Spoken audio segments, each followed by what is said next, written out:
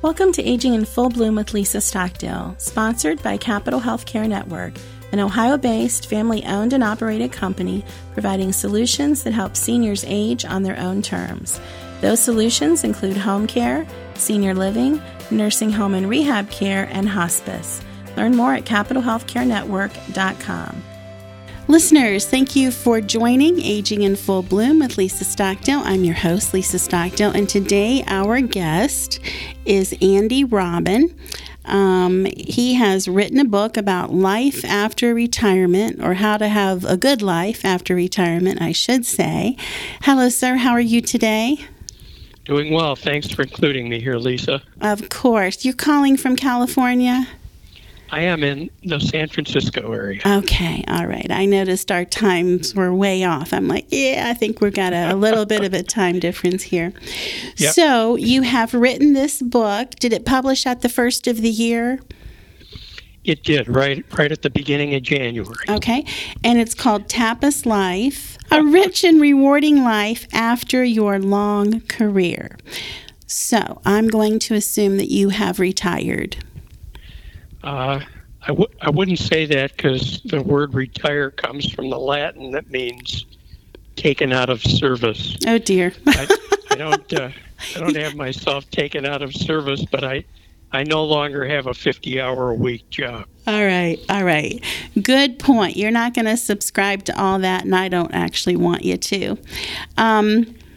Talk to me about the title, Tapas Life. I suspect there's a deeper meaning.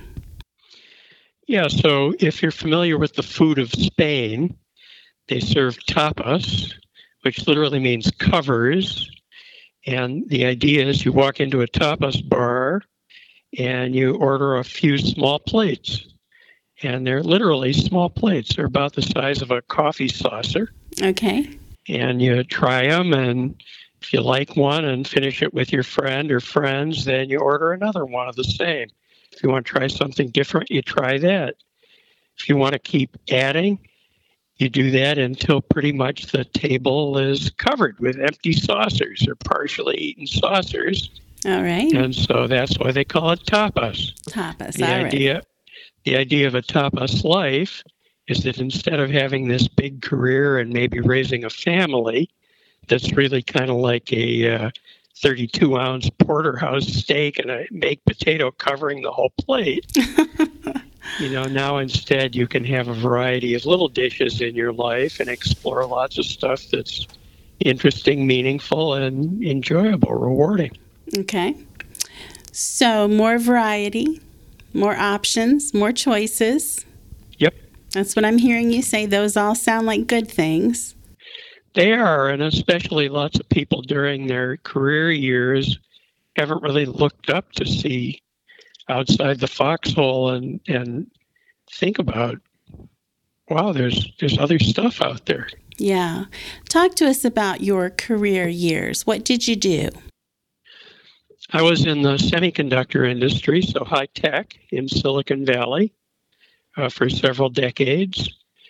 And I was mostly a marketing exec.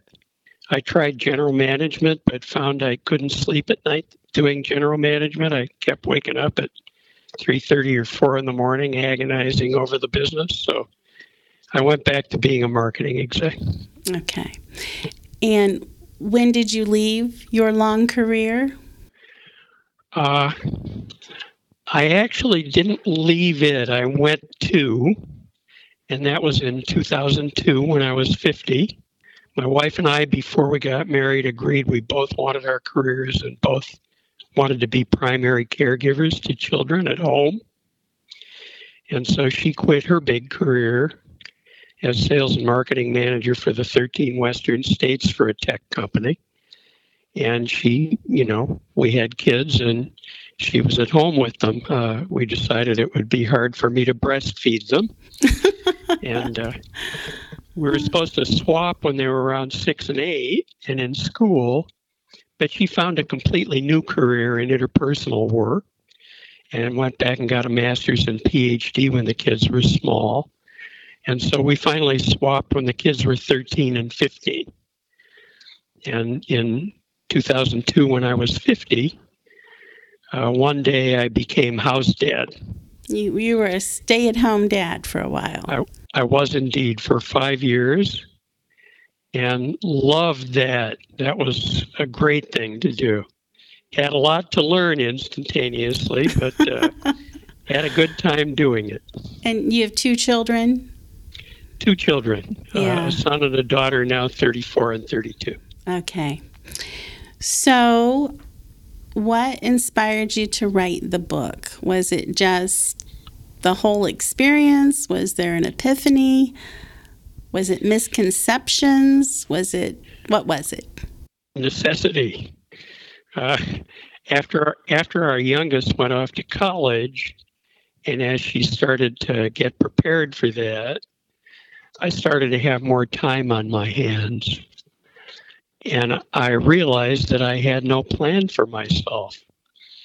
And in fact, it took me about 4.5 years to assemble what I thought was a great life, and still do think that. It took me about 4 years to develop a hedonic or hedonistic life that was just a pleasure. And then another 6 months after I realized I needed to add something meaningful so that I wasn't just a consumer of resources. And I wrote the book because it's a step-by-step process that can help somebody shortcut that 4.5 years into 6 months to a year, and to get going on it in a productive way that makes it easier. So it's really part of my meaningful tapa. I wrote the book to try to be of some use to others. Okay. And I have a quote here. It says, so it doesn't have to be super restrictive or vigorous, but it has to be enough so you don't feel adrift and untethered. Were there times, obviously, that you were feeling adrift? Yeah, as our daughters started to, need less of me, I found that, I had a lot of time and didn't know what to do with it. Now, since she was still at home, that was a gift because I had to, pay attention to her care and feeding and any help she wanted on any front. It's not a lot. She's a pretty independent human. But as soon as she was really gone off to college, it got to a point where I was like, well, maybe I'll just, not get out of bed. Maybe I'll just hang out in my bathrobe all day. And that's a pretty bad state to fall into, and can, as you quoted, become pretty bad and can actually get depressing. Yeah. And I've seen several friends in my peer group go through that, only they got into pretty bad depressing. Yeah. And pretty bad depressing leads to weak immune system, and that's not a good outcome. Yeah, it's just all bad. It's all downhill from there, right? All downhill from there. So you need to, the first thing I recommend in the book is to add a little structure to your life so that you have some predictable things on your calendar, and whether a little, as in my case, or a lot, as in some people's cases. One CFO retired who I spoke with said, yeah, I average 3 activities a day on my calendar. I love that a CFO would actually compute that, but, had laid in that amount of structure that they needed. Like you said, it just has to be enough for you. It's going to be individualized depending on who you are, what you want, and, But have some. Has to be something, right? Life will feel better because certain things are coming each week. They don't always have to be at the same time. So I play about an hour and a half of classical piano a day. It's one of my anchor tapas. I love it. And I don't do it at any particular time of day. I do it when the muse strikes me. And I like to organize a couple of lunches every week with some friend or acquaintance. Gets me out of the house. It's an activity. I see another person and see what's going on with them. I get some social connection. And so, yeah, it's kind of a threefer. I get out, I have some social connection and, catch up with others. Yeah. So, talk to me about the importance of staying socially connected. How does it rate? Hugely important? Hugely. I mean, if you imagine this, Lisa, imagine that your life is a line from where you are until you're dead. And it can take two forms. It can be a straight line headed all the way across the horizon, maybe sloping up a little bit or down a teeny bit. And then at the very end, it falls off a cliff when your body runs out of gas and you die. Oh, dear. I don't know if I like that. Sorry, but it's going to happen to you, Lisa. We're all headed that way. If you say so. Go ahead. Yeah. What's the second option? But in that option, your quality of life stays great. You have a really good life. And certainly that's what I advocate for. And in the other option, imagine a gradually declining curve that accelerates downwards. So what we know is an exponential decay curve. Okay. And I like that even less, yeah. That's the one where your quality of life gets less and less. What you're able to do becomes less and less. What you need in terms of support becomes more and more. And you become a burden to your loved ones. You have a crappy malingering, and then finally, mercifully, you die. So that's actually a choice. And there are three things that let you make that choice, or that let you live that choice. And they're a bit of exercise, healthy eating, and social connection.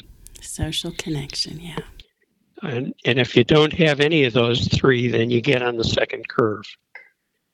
And so to stay on the first, you have to do some exercise. It doesn't have to be, training for the Olympics.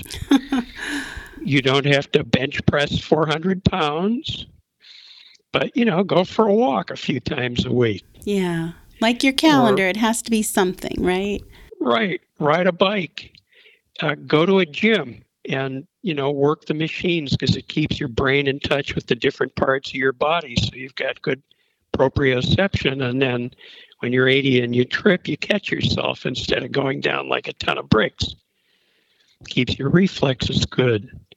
And you don't have to do it with 150 pounds. Do it with 5 pounds or 10 pounds. But keep yourself in shape and eat healthy. Eat decent protein like, fowl and fish and some pork. Don't live on red meat, and eat some decent carbs that don't have a high glycemic index.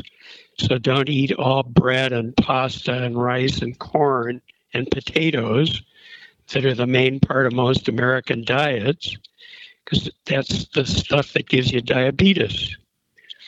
And so instead, eat lots of green vegetables and things that have low glycemic index. And, eat good fats. Don't live on French fries and Crisco. And use olive oil and stuff like that.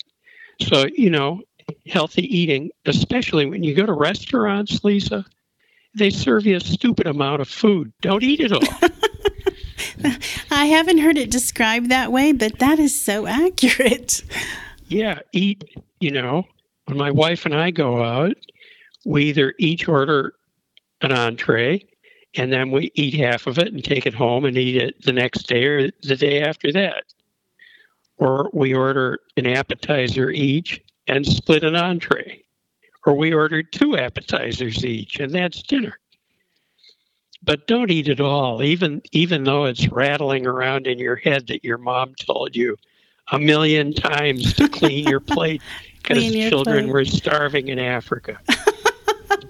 Just don't do it. It's too much caloric input at one sitting, especially as you get older. Yeah.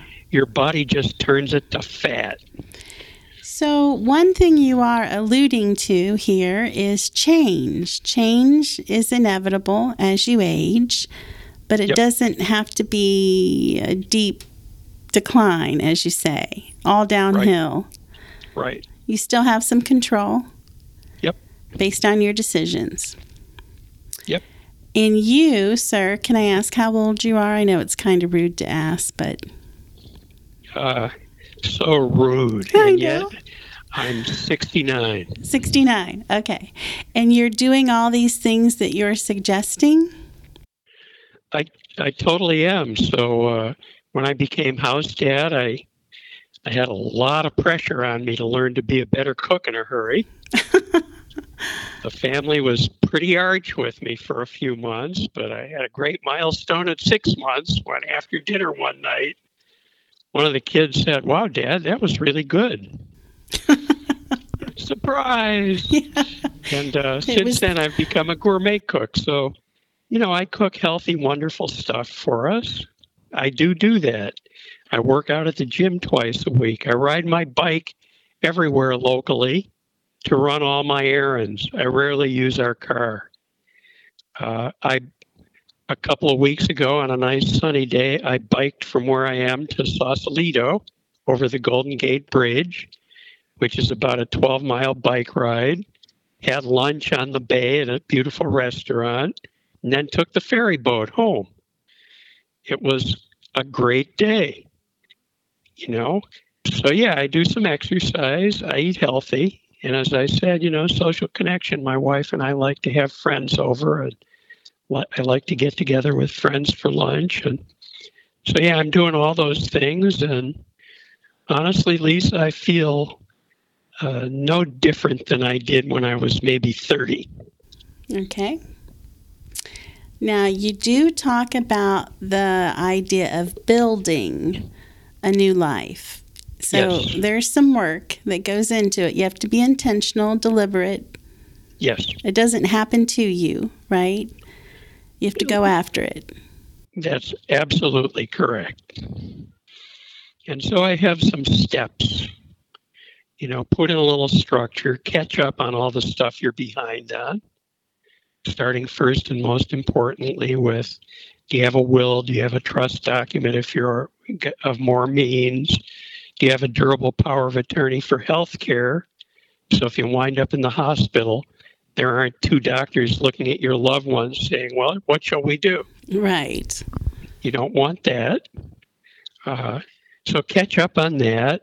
If you're the typical person, you may have a 2-car garage that hasn't seen a car in decades. Maybe you want to give all that crap away to somebody who actually can find it useful and benefit from it. Go to Goodwill or, go to your church or your favorite charity and give it away. Put it to work with somebody who needs it. And then you'll be able to put your cars away, and that's a nice thing. So catch up on that. Maybe your house is pretty beaten up after years of working and raising a family, and now you can put on a lick of paint and maybe turn a kid room into a painting studio or a man cave or a guest room. Do things that spruce it up so now it's an adult home where you enjoy coming home every day. Replace some appliances. So do some catch-up work. And then start doing something you love. For me, that was taking piano lessons. I started when I was 52. Now I'm pretty good at it. Back then, I was an absolute hack. And it's been a challenging journey, but well worth it because I love it. Yeah. So you can tap some passions that you haven't had an opportunity to look after previously. Absolutely. And what about purpose? When you were struggling and considering not getting out of bed, yeah, were you feeling like you had no purpose at that point? That did not actually dawn on me at that point. Okay. I mean, and I spent any 2 minutes thinking about it, I would have said, oh, I don't seem to have a purpose, but I didn't go there. Instead, I gradually figured out how to assemble this life the hard way. It wasn't until I got to the 4-year mark that I woke up and said, oh, I need something meaningful. And that's when I discovered coaching and went to 300 hours of coaching school and have now been a life coach and some executive coaching for the last 10 years. And that's very rewarding. It's very meaningful. I've since gotten on the board of a nonprofit that gives away about $5.5 million a year to hyper-local, mostly hunger and homeless programs, but a few other things in addition. And that's super meaningful. I was on the board of our synagogue for 6 years, which wasn't always a joy, but was important and helpful to the community. And I did enjoy a lot of it. I will bet you are a magnificent coach because you're so dang honest and practical. Well, I like to be honest when I can, Lisa, and even practical when I can. But yeah, I found those meaningful things are really good and important. And unless you add something meaningful to your life, you're cooked after a while. Now, you may be one of those people who it's just all about family. I mean, family is really important to me, but we have very independent children. So, we raised them to be really independent, and surprise, they're really independent. It took, huh? Right? So if we try to do all family stuff all the time, they're not having it. I personally have a life purpose that's very different from that. It's the thing that somehow is just me being me, Lisa, and I discovered it during coaching school. My life purpose is that I am the mischievous imp who spreads pixie dust from deep within that lights people up. Oh my gosh. That's what I go around doing all day, and that's me being me. I want to be you, Andy. I actually want to be you. Yeah, I know. I didn't get... Sorry, that one's taken. That one, I didn't get that assignment, did I? Oh, my goodness. You are such a pleasure. Normally, I ask my guests for parting thoughts, but I'm going to offer one, and then I'll give you an opportunity. Thank you. It doesn't have to take 4 years and 6 months, right? You can do it sooner. Yep. You can get your head around it quicker. Yep. And the book will give you some how-tos and some ideas and some inspiration. Now it's your turn, Andy. What are your parting thoughts? Find it on Amazon, where it's available as a very high-quality paperback or a Kindle download. And my parting thought is from Robert Browning's poem, Rabbi Ben Ezra, where he says, "Come grow old with me. The best is yet to be, the last of life for which the first was made." That's actually very beautiful. Very beautiful. Thank you for joining us today, Andy. Thanks for including me, Lisa. Of course. Listeners, till next time, may the road rise to meet you. May the wind be forever at your back.